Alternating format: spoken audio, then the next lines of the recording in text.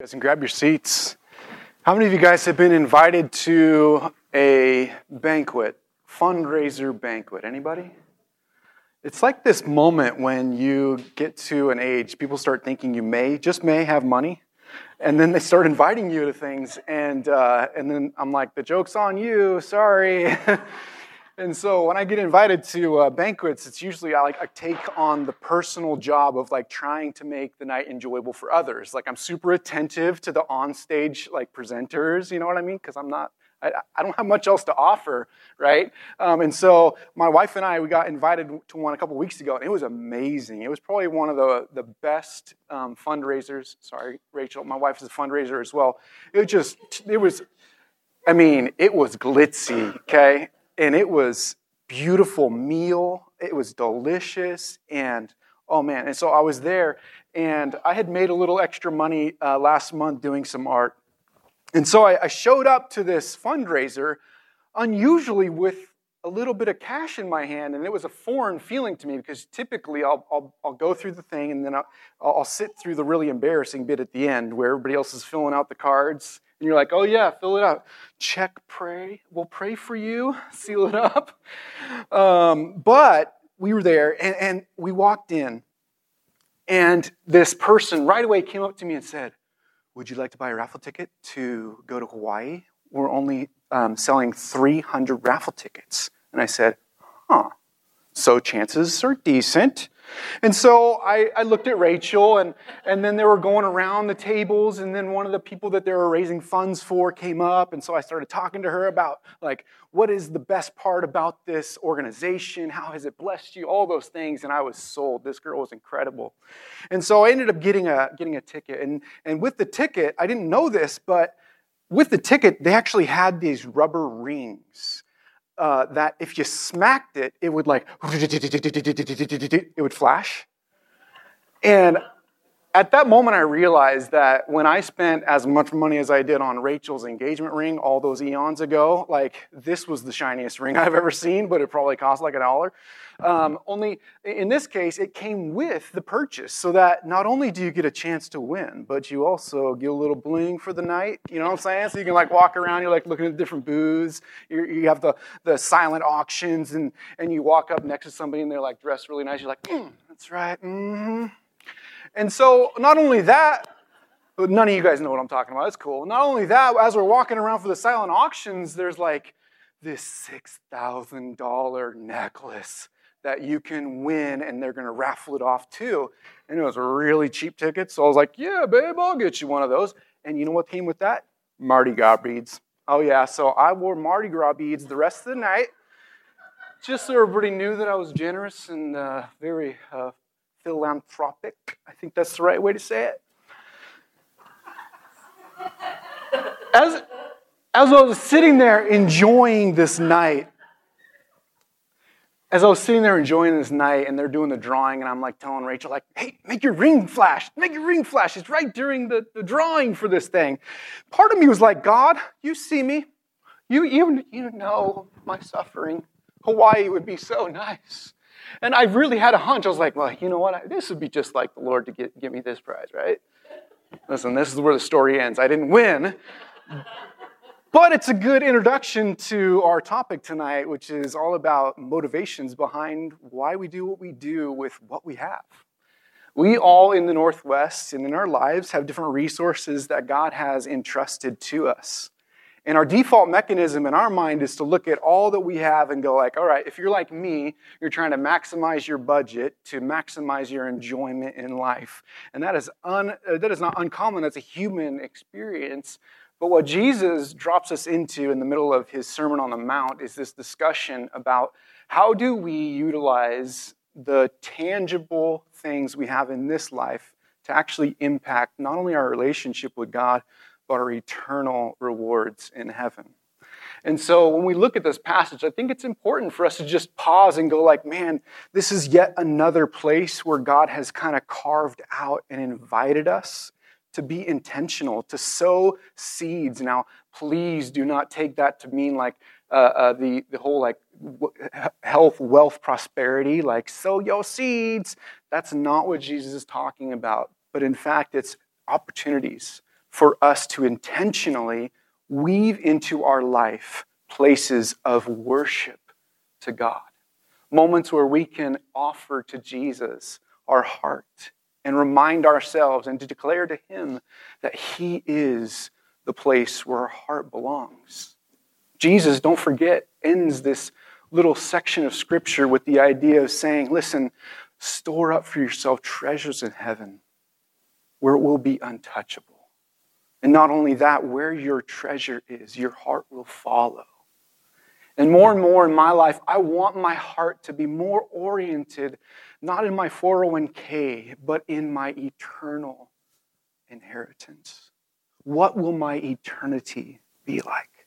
And how can I transfer my affection from the momentary joys of this world to making my heart actually long to be with Jesus? Because that will change the way I view my life.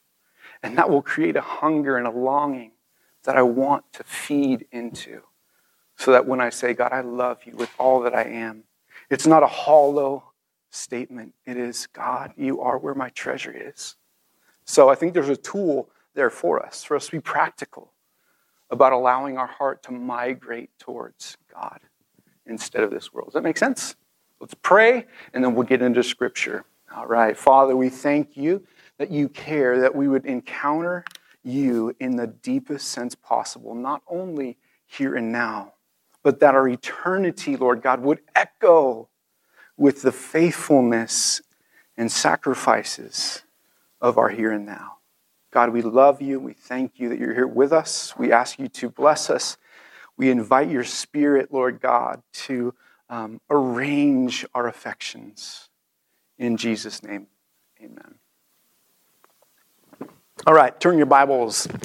Matthew chapter 6. This is chapter 2 of Jesus' Sermon on the Mount, one of the most powerful statements in all of Scripture. The essence of what Jesus is saying has the power to transform our lives. We have to recognize that oftentimes we have motivations behind what we do. We try and signal it is inevitable that we will do this, not only in the world, but in the church as well. Do you guys remember back when people or businesses would advertise in the little penny ad? You know what I'm saying?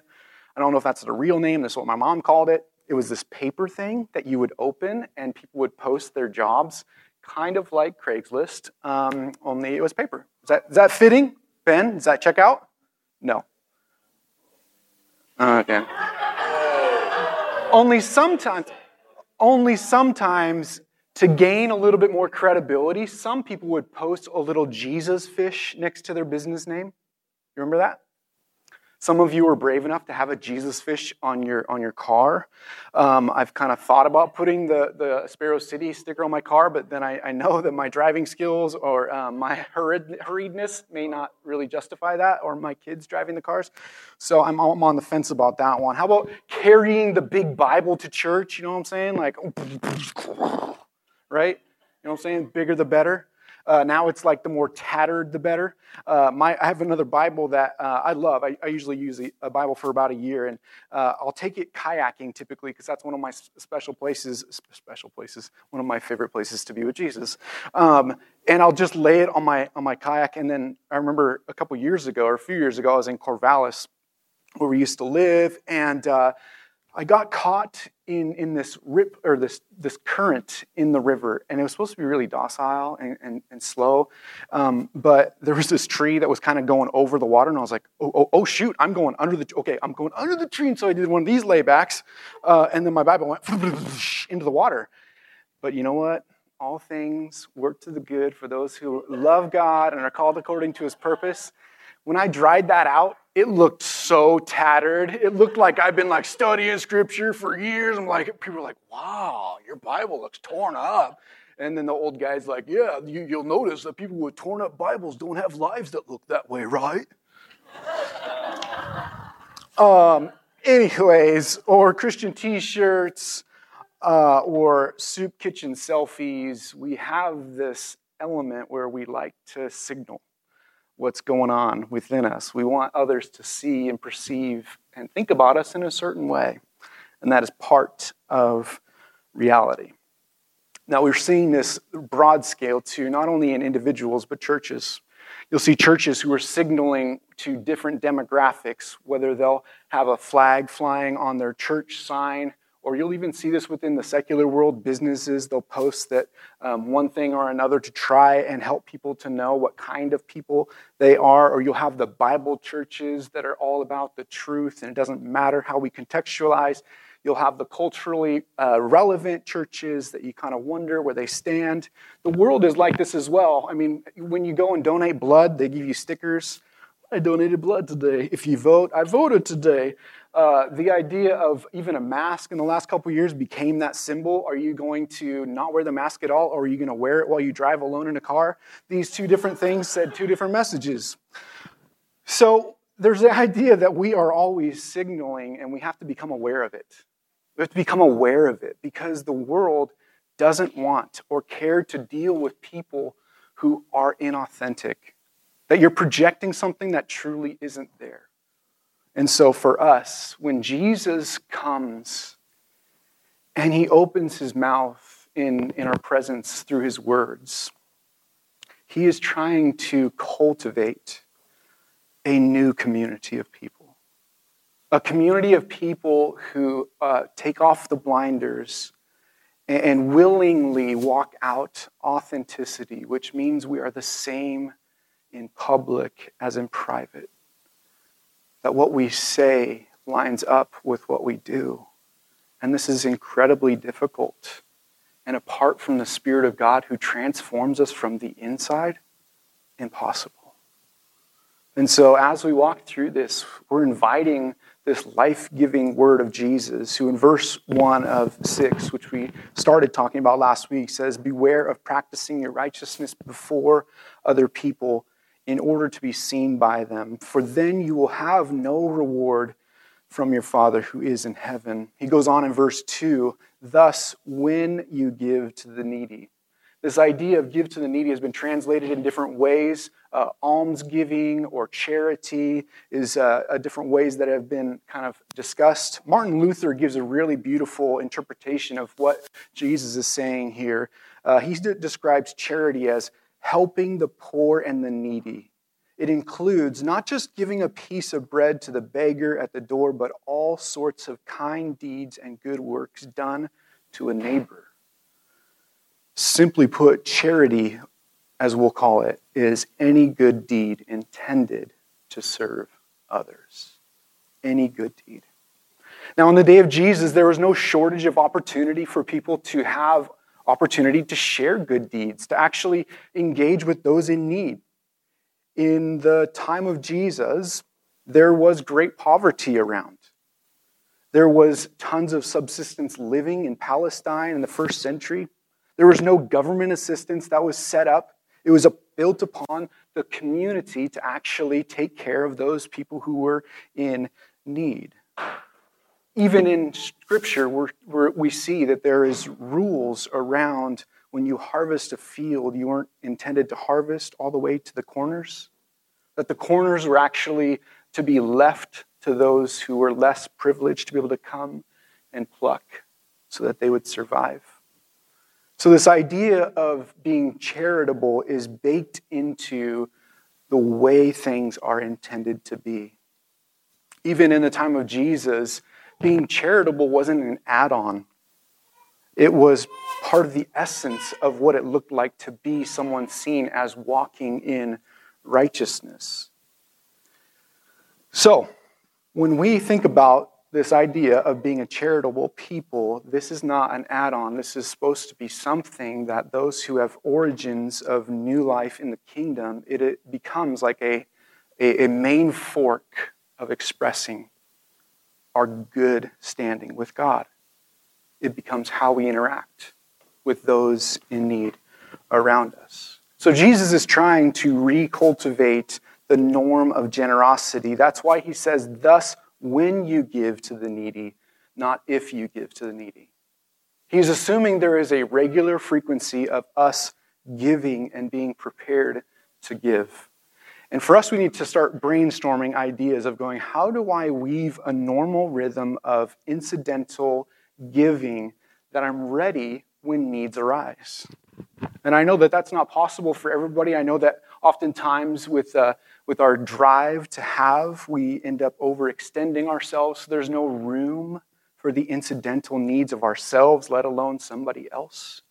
You see, as the kingdom of God, we need to be starting to work ways and habits and even budgeting to make room to be a people of generosity. Not merely in our community, sharing of tithes and offerings, not only that, but being prepared when God presents something in front of us. Now, there is no shortage. Yes, we have a society that has a government assistance that's built within, but there is no shortage of those in our society or opportunities to show need. I think there's probably more of a shortage of transparency, that we're so independent, so proud that we don't want to share our needs with others. I'll speak for myself. That's me. And so there's a hesitancy, and so we need to kind of open our eyes and expand our perspective of what needs are even around us. In Martin Luther's description of what charity is, he covers 4 different kinds of people: the poor, the needy, the beggar, and the neighbor. I think poor in our mind, we need to start thinking, okay, who in my life is poor? And I would describe poor as they're barely scraping by. God, help me to start having an eye for those people who are barely scraping by. The needy are those who need help, because if they continue in the same path, they're not going to make it. They're scrounging month after month. Or the beggars, at this point, there's no more room for pride. They're not hiding. They have nowhere to hide. They are not going to make it unless they speak up. There's no shortage of these folks around us. Jesus tries to cultivate this understanding, and we are a generous community. And I want to say thank you. Thank you for your regular, consistent offering of giving to the work of Jesus. Thank you for coming alongside of each other and supporting those incidental needs. You do so wonderful at this, and yet Jesus tries to stir us to the way of the kingdom, which is a thoughtful, careful charity. He says, when you give, not if you give. And so when we think about this, when some of you give, because in your contending community, here's a few examples. When someone in your contending community has a car issue, you provide that service. Or when somebody needs help moving and you show up, this is when you give. Or when you offer dignity to somebody who is humiliated in a circumstance. When you show up and you notice that somebody in your surrounding world, at your workplace, feels out of place, and instead of continuing to just walk by, you pull them in. See, these are all ways and circumstances where you give. And more, I want us to become a people, when we hear needs, to not merely either go export it for somebody else, or I have to solve it all. We're intended to be charitable together. Seeing needs, sharing needs, talking about what we see as pockets, and positing, Holy Spirit, are you at work here? Do I have the resources to be able to support this need, or am I intended to simply pray? All of these things are times and occasions when we give. Jesus calls attention to these things, because a very good thing can go sideways very easily when my human emotion gets involved, or when my agenda to try and use good works to make myself somehow gain from it. As a community, there are things in our world that I want us to grow in awareness, because there are circumstances in our own city. I read an article a couple weeks back about the shortage of foster homes in Vancouver, where there's 400 babies who have been born in the last year or so, who are homeless, so to speak, because there's a gap in the foster care system. Because during COVID, a lot of people shifted in what they were willing to do and interact with, and so there's this gap in Clark County. So when we engage with this, we must be careful. When we engage with the need, there's a real need in our society and in our culture for students who have fallen behind in their school during COVID. Some statements, even 2 years loss of education because of the pandemic. When we engage with that, Jesus says, beware. When we engage with the need that singles have in our community and in our world for community, to belong, to have a chosen family, when we engage, we have to be careful because there is a danger in doing good. Jesus goes on to say this in the rest of verse 2. Thus, when you give, sound no trumpet before you, as the hypocrites do in the synagogue and in the streets, that they may be praised by others. Truly, I say to you, they have received their reward. There's a couple different explanations for what he's talking about. Trumpets, I don't think it's super important for us to go into that. If you want to nerd out with me later, let's do it. Otherwise, we're just going to say, what he's saying is, listen, trumpeting yourself when you're doing something good is calling notice to. Don't call notice when you're doing something good. Now listen, there's an obvious tension. Does anybody have any reference point when Jesus says, hey, don't do your good deeds so other people see it? Is there another verse earlier on in the Sermon on the Mount that makes you go like, wait, but I thought we were supposed to let our light shine? Isn't that an interesting tension that Jesus is like, let your light shine? Don't do it in front of people. I have some questions, Jesus. So is this more of like a glowing than a shining that you're saying? Is there like some quasi-different thing we're supposed to be learning here? Like, help me understand how to walk the line of distributing the goodness of God for people to tangibly see and the hiddenness of my faithfulness. I think John Stott gives us a really beautiful expression trying to put together the two statements that Jesus is actually speaking when he says Jesus speaks against two different sins. It is our human cowardice which made Jesus say, let your light shine before men. And it is our human vanity which made him tell us, beware of practicing your piety before men. You see, there's a temptation to try and gain when we give, which actually robs the goodness of the deed in itself. And so there's a self-awareness that we have to do. We have to filter not merely what do we do with the things we give, but filter even our heart motives behind us. We have to recognize that Jesus is not merely trying to get a people to give a bunch. That's not what he's after. God is after a people who, in and of their very essence, have been so set free from the addiction of stuff and ownership and accruing more, that we don't view the things that God has given us as fundamentally in service of us, but rather something for us to be wise and steward and to direct for the best eternal outcome.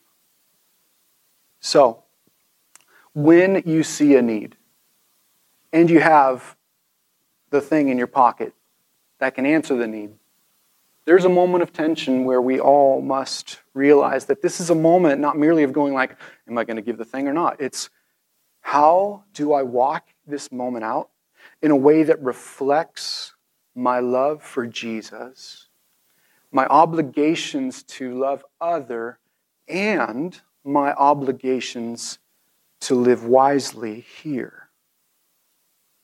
Because Jesus is not calling us to simply answer every need around us. Jesus himself walked by needs every day. He didn't miraculously heal everybody that walked in front of his circumstances. He took time to recognize, I have a limited amount of hours in the day, moments to engage, words to speak. I have to be careful with what I do with what's been entrusted to me. And we're called to no less as disciples of Jesus. When we engage, he invites this element of freedom, as we discussed last week, where he's not like, give every time you see. It's meet me in that moment. Knowing that my delight in you does not change based on what you do. My love for you is not increased.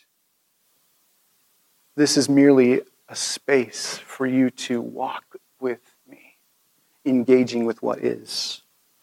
So how can we turn our generosity into darkness?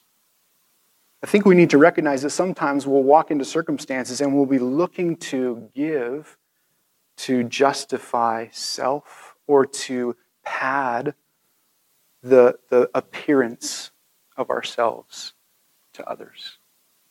This is a twisted element of spiritual codependency where some people will be looking to you and I to judge whether they are significant enough or not. They're the ones who give you joke after joke and they're not very funny, but you're like, you know that they're not going to stop trying to make you laugh until you laugh, right? And you feel obligated. You're like, ha ha ha, we done now? Imagine doing that with our stuff, or we're trying to like give away while we watch other people like, am I enough? Is that good enough? Is that good enough? Have I met up to your expectations? See, this is a selfish way of giving that the kingdom of Jesus. It just is unfitting because our eyes are intended to be traced by our loving Savior. Where I'm not giving you the job of making me feel significant. I'm not holding my breath, seeing if I've measured up. But I think a lot of times we can struggle with that. We can use others in our esteem game.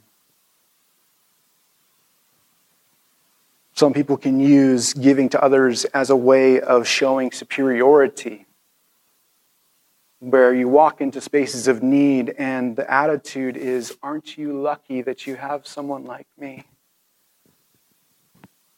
And most of us are uncomfortable because this is not the way of Jesus, right?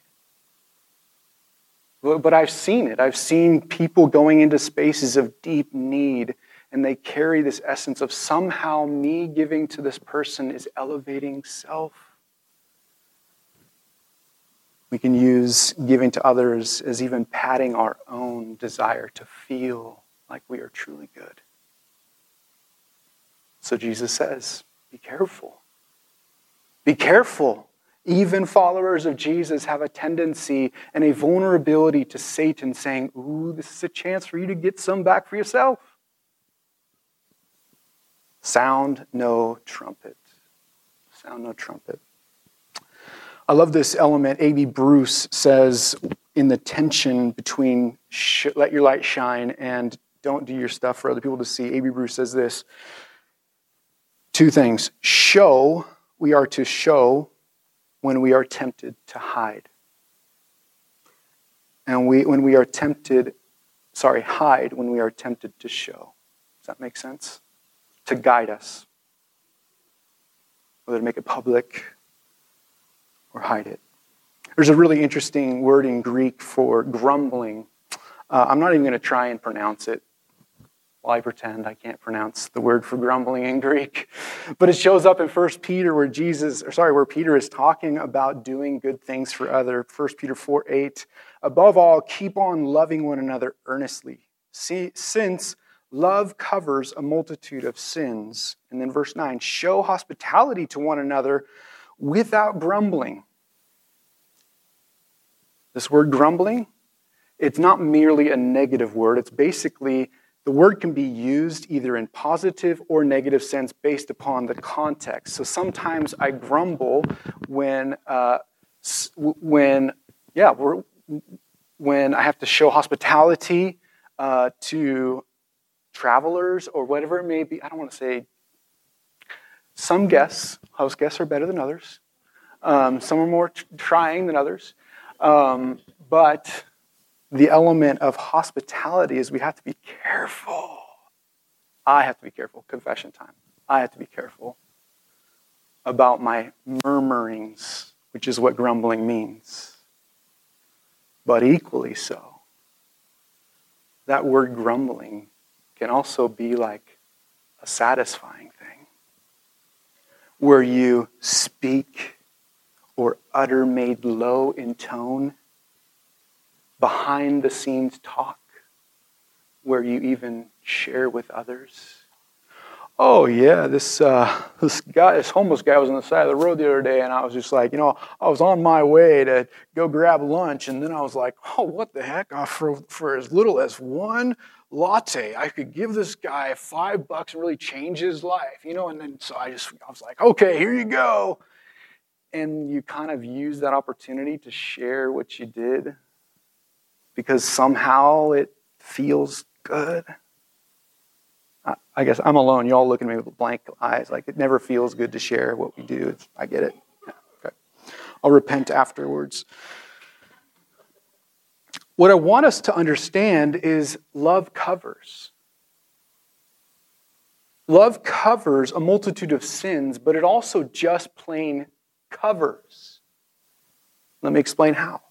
Love covers our good deeds to protect the dignity of those we serve.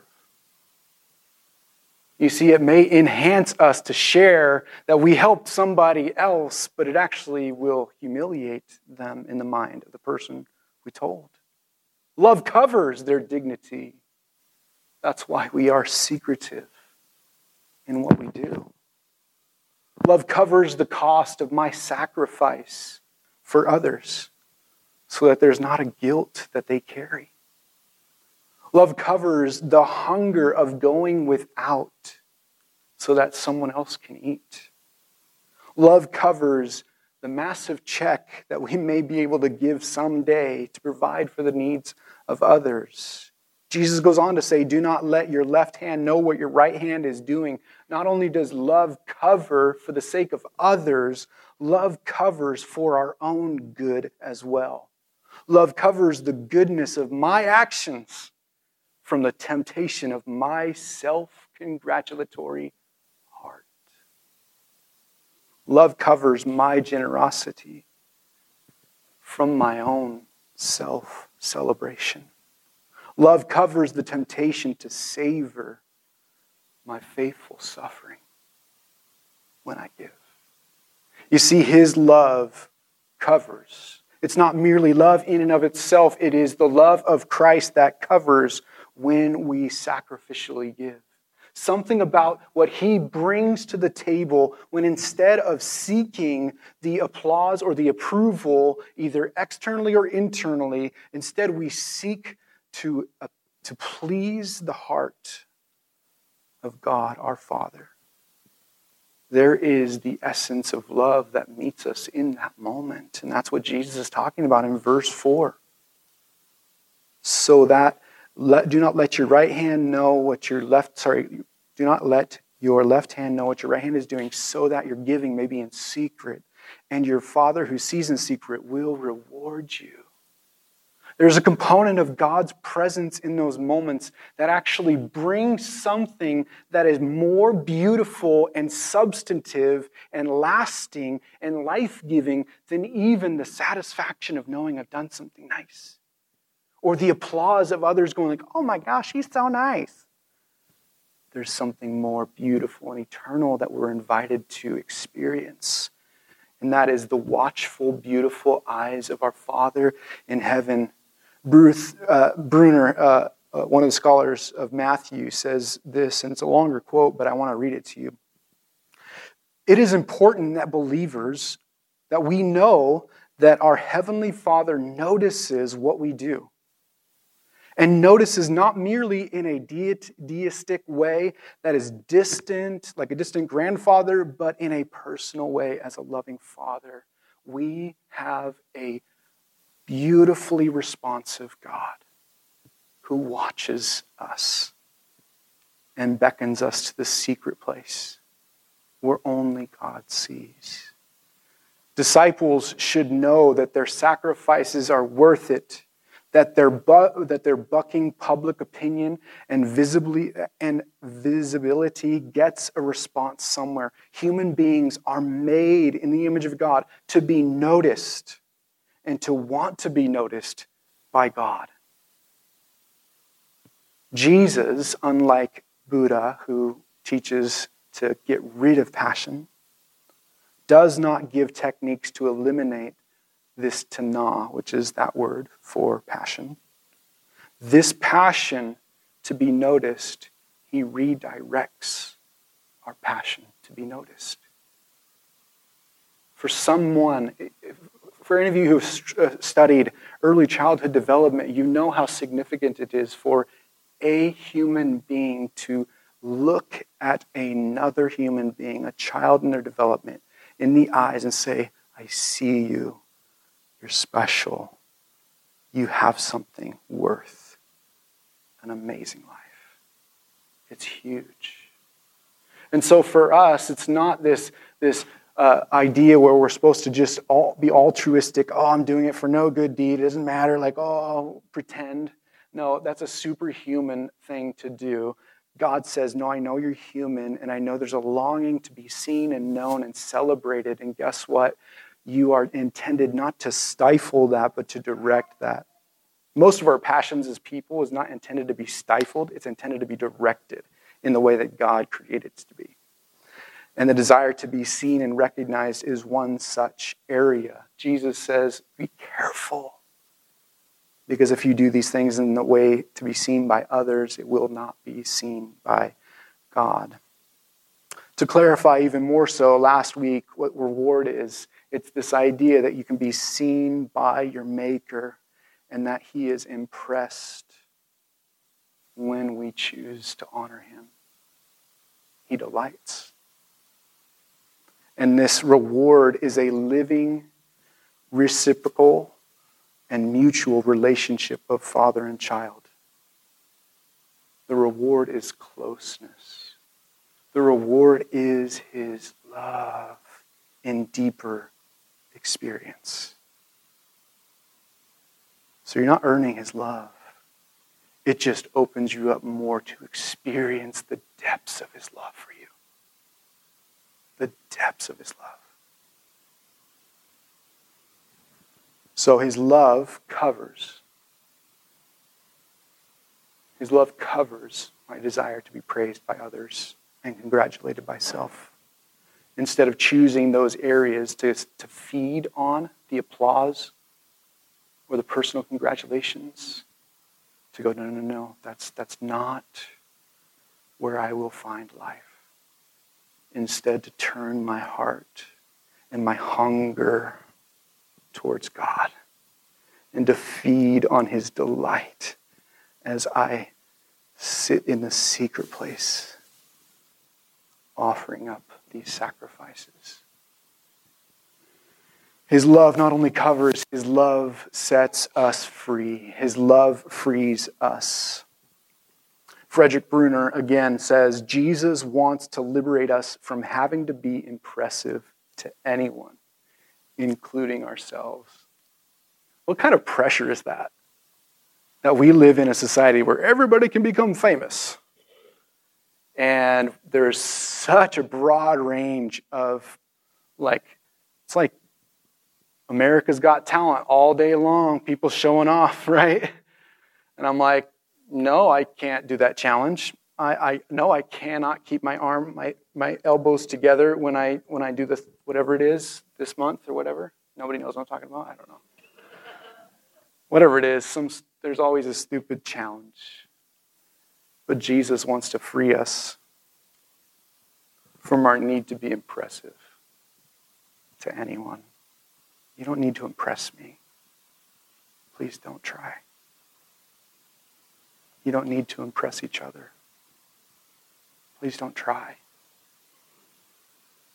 God already sees you as a father, and he delights in you.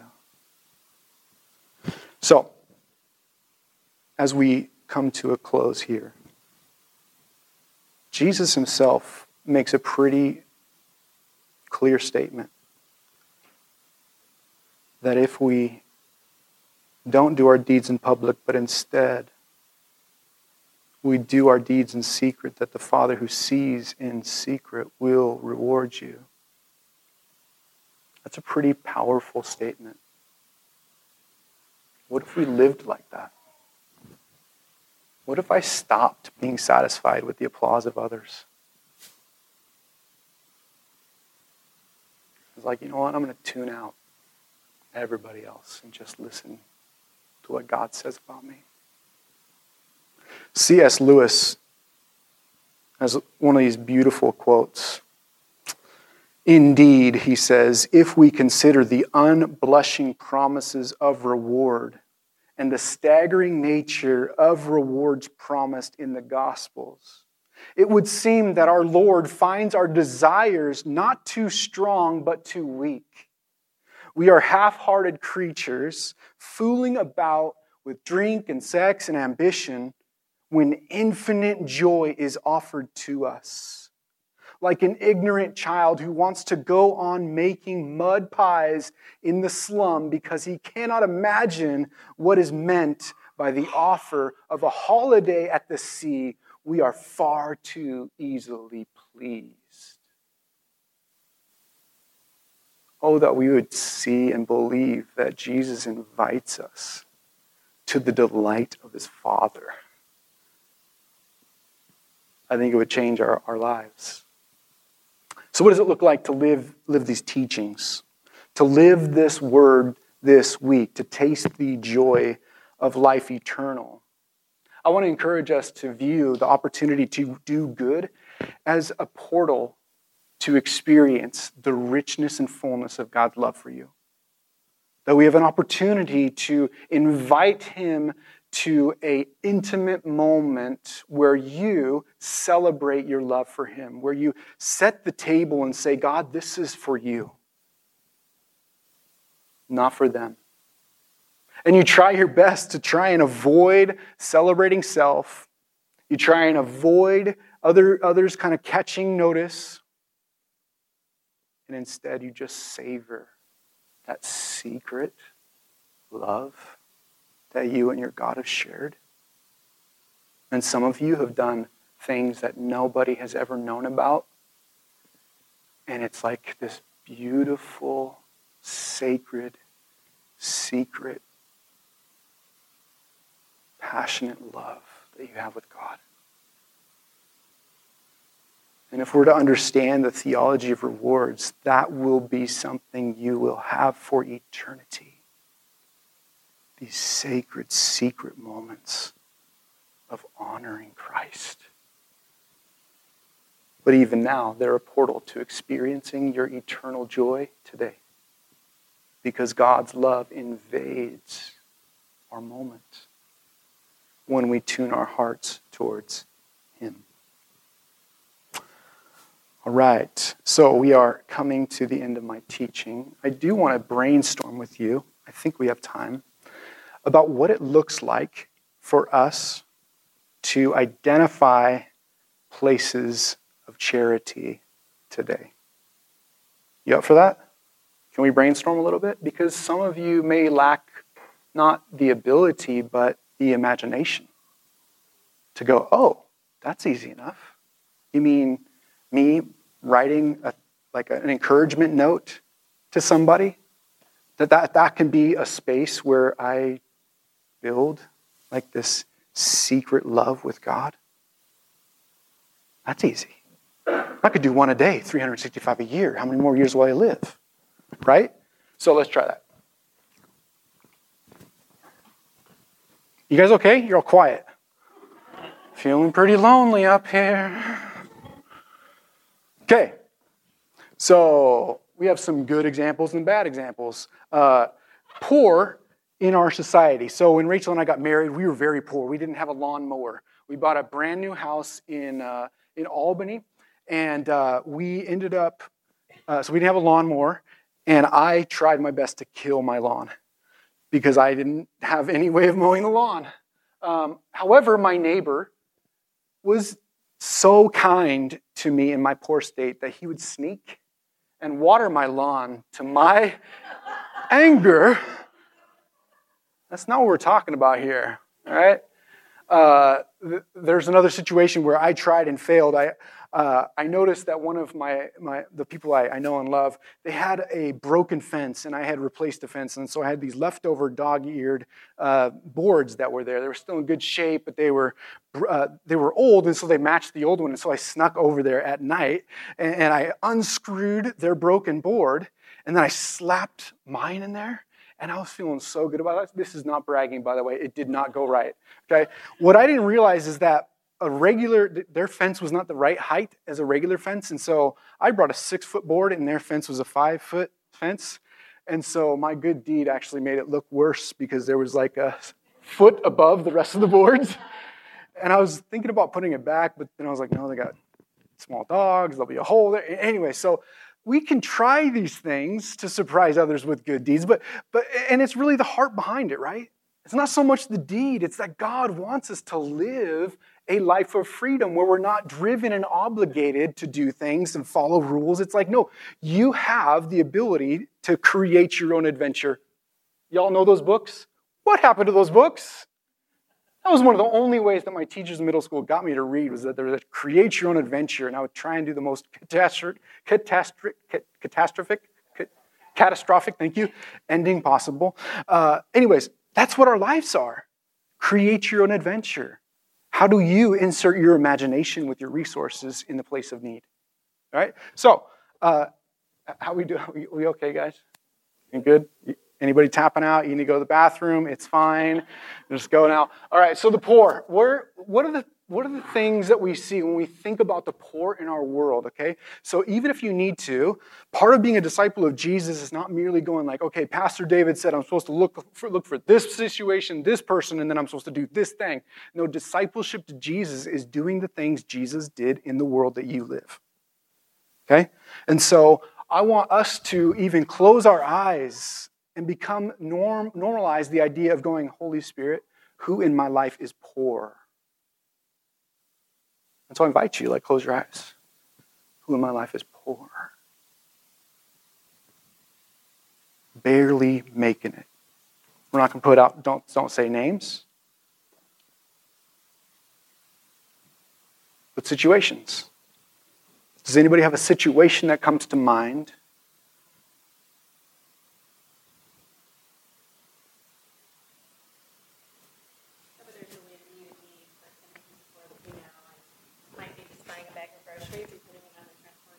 Oh, I love it. Grocery drop. I would love to see you sneak and get away from that house so that you didn't get seen. And the Ring doorbell makes another challenge. So, oh, snap. Okay. Yep, all right. That holds true. Or you'll have to invest in a ski mask. So if you see a ski mask coming up to your house, it's snoring. It's fine. It's fine. All right. Yeah, I love that. Grocery drop. What else? Give me some more. Pay a bill. Ooh, you can come over anytime.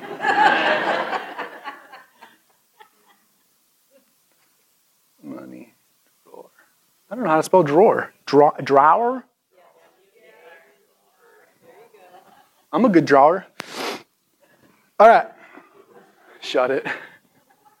Okay, so let's keep it going. Needy. So this would be more of a space where they're making it, but it's it's not a long-term plan. So food. Yep, love it. How would you get it to him, Chris? Fast food joint. Love it. All right, so fast food gift. Love it.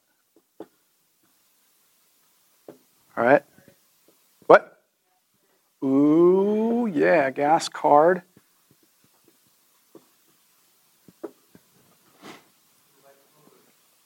Invite them over. Can you ask first, please?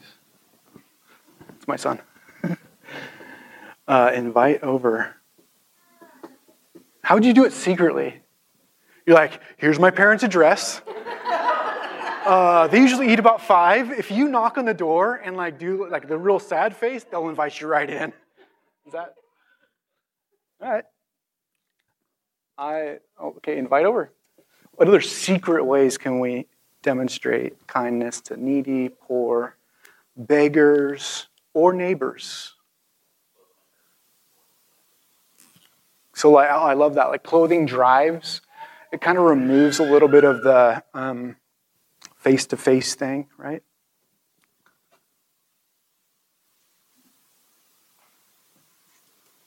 All right, what else?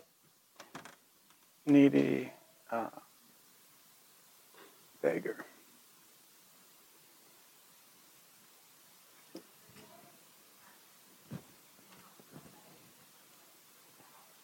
Oh, there we go.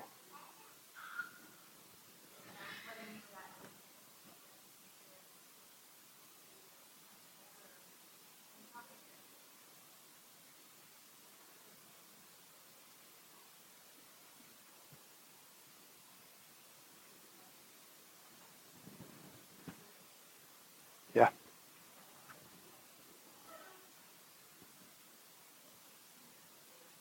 I think that's a huge pocket for us, especially in a place where we do have social systems. We do have a relative way of going about things, but thinking about the emotionally needy, the energy that goes into people's jobs and finding ways to do things without being asked. That's so powerful. Let's step into that for a minute. What other areas do we see even our coworkers or our family members in need that we could do things that don't gain us credit?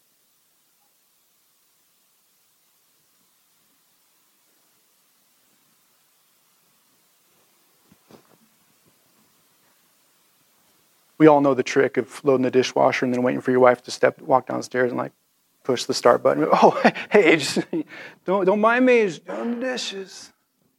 It's not it. Nobody else does that, I get it. What's that?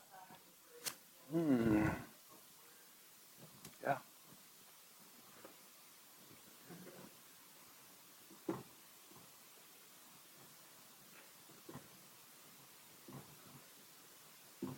Oh my goodness. Anybody else? Yeah, Josh. One way it's huge is obviously we got a bunch of kids, and so Melissa obviously tends to get burnt out. And we used to have a neighbor who would just up and take the kids over to her house and give Melissa a break. And so the kids thought it was great. They thought they were going over to have fun, or actually half the time they go and just invite themselves over and just let themselves in her house. But it was always helping the burnt out mom was always a huge blessing for us. Also, just like along those lines with kids, just giving formula and diapers. People are struggling to feed their kids. Yeah. And I'll be honest, even if you have diapers, for someone to like just chuck a box in, like, is helpful, right? Yeah. So supplies. Just working in a school, just seeing the needs, especially I work in a school where you just see the needs go up and up and up. We have a church that actually does quite a bit for our school, and it's really interesting to watch staff members that are not Christians kind of try to figure out why that's happening, and they've been very generous in a lot of different ways. They have big shoe drives, a whole bunch of shoes will come, coat drives, but then even things like, kind of to what you were saying earlier, Laura, just at a certain time of year when things are very stressful, they'll do like summer sandwiches for the teachers and staff.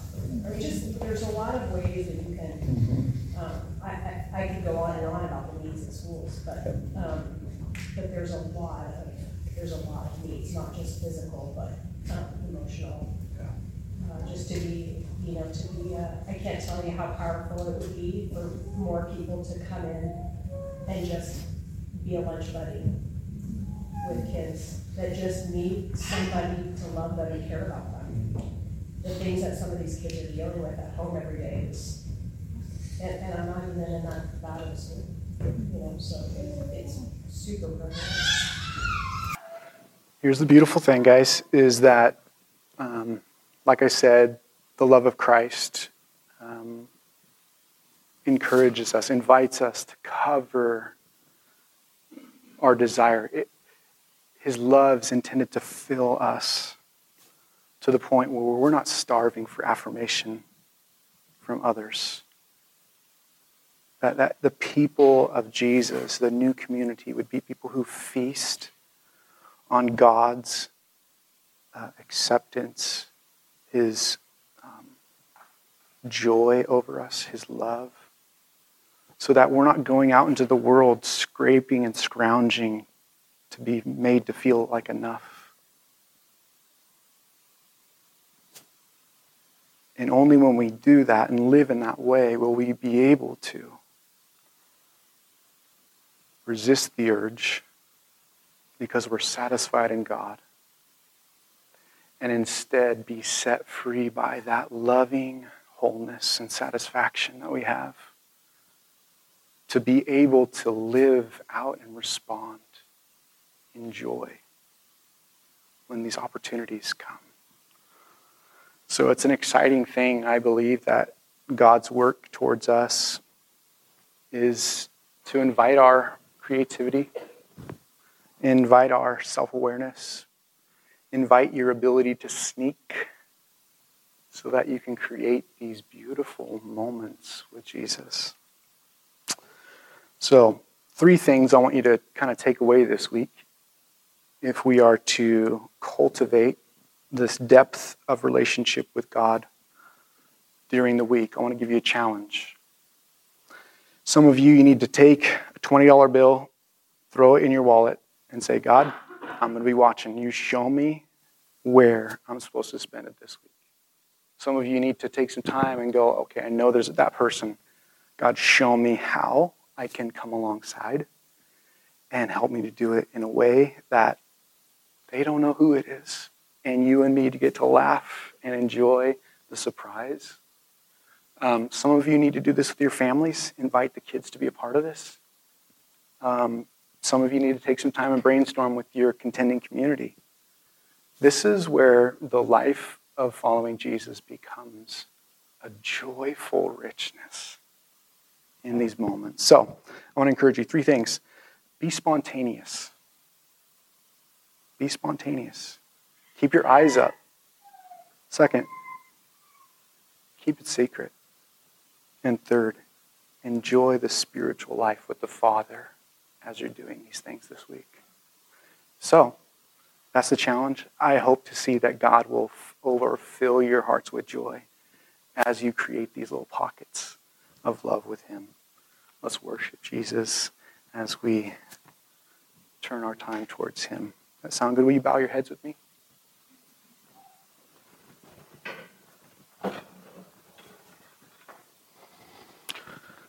God, we thank you that you have been so active to show us your love.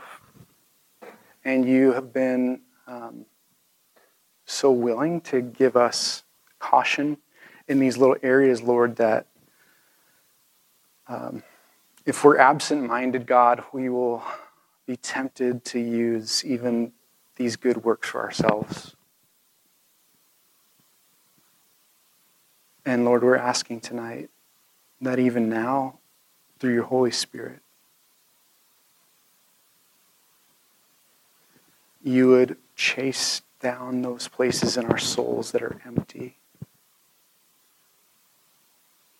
that are like vacuums, longing for affirmation, applause. And Lord, I pray that we would turn towards you in the place of our secret heart right now.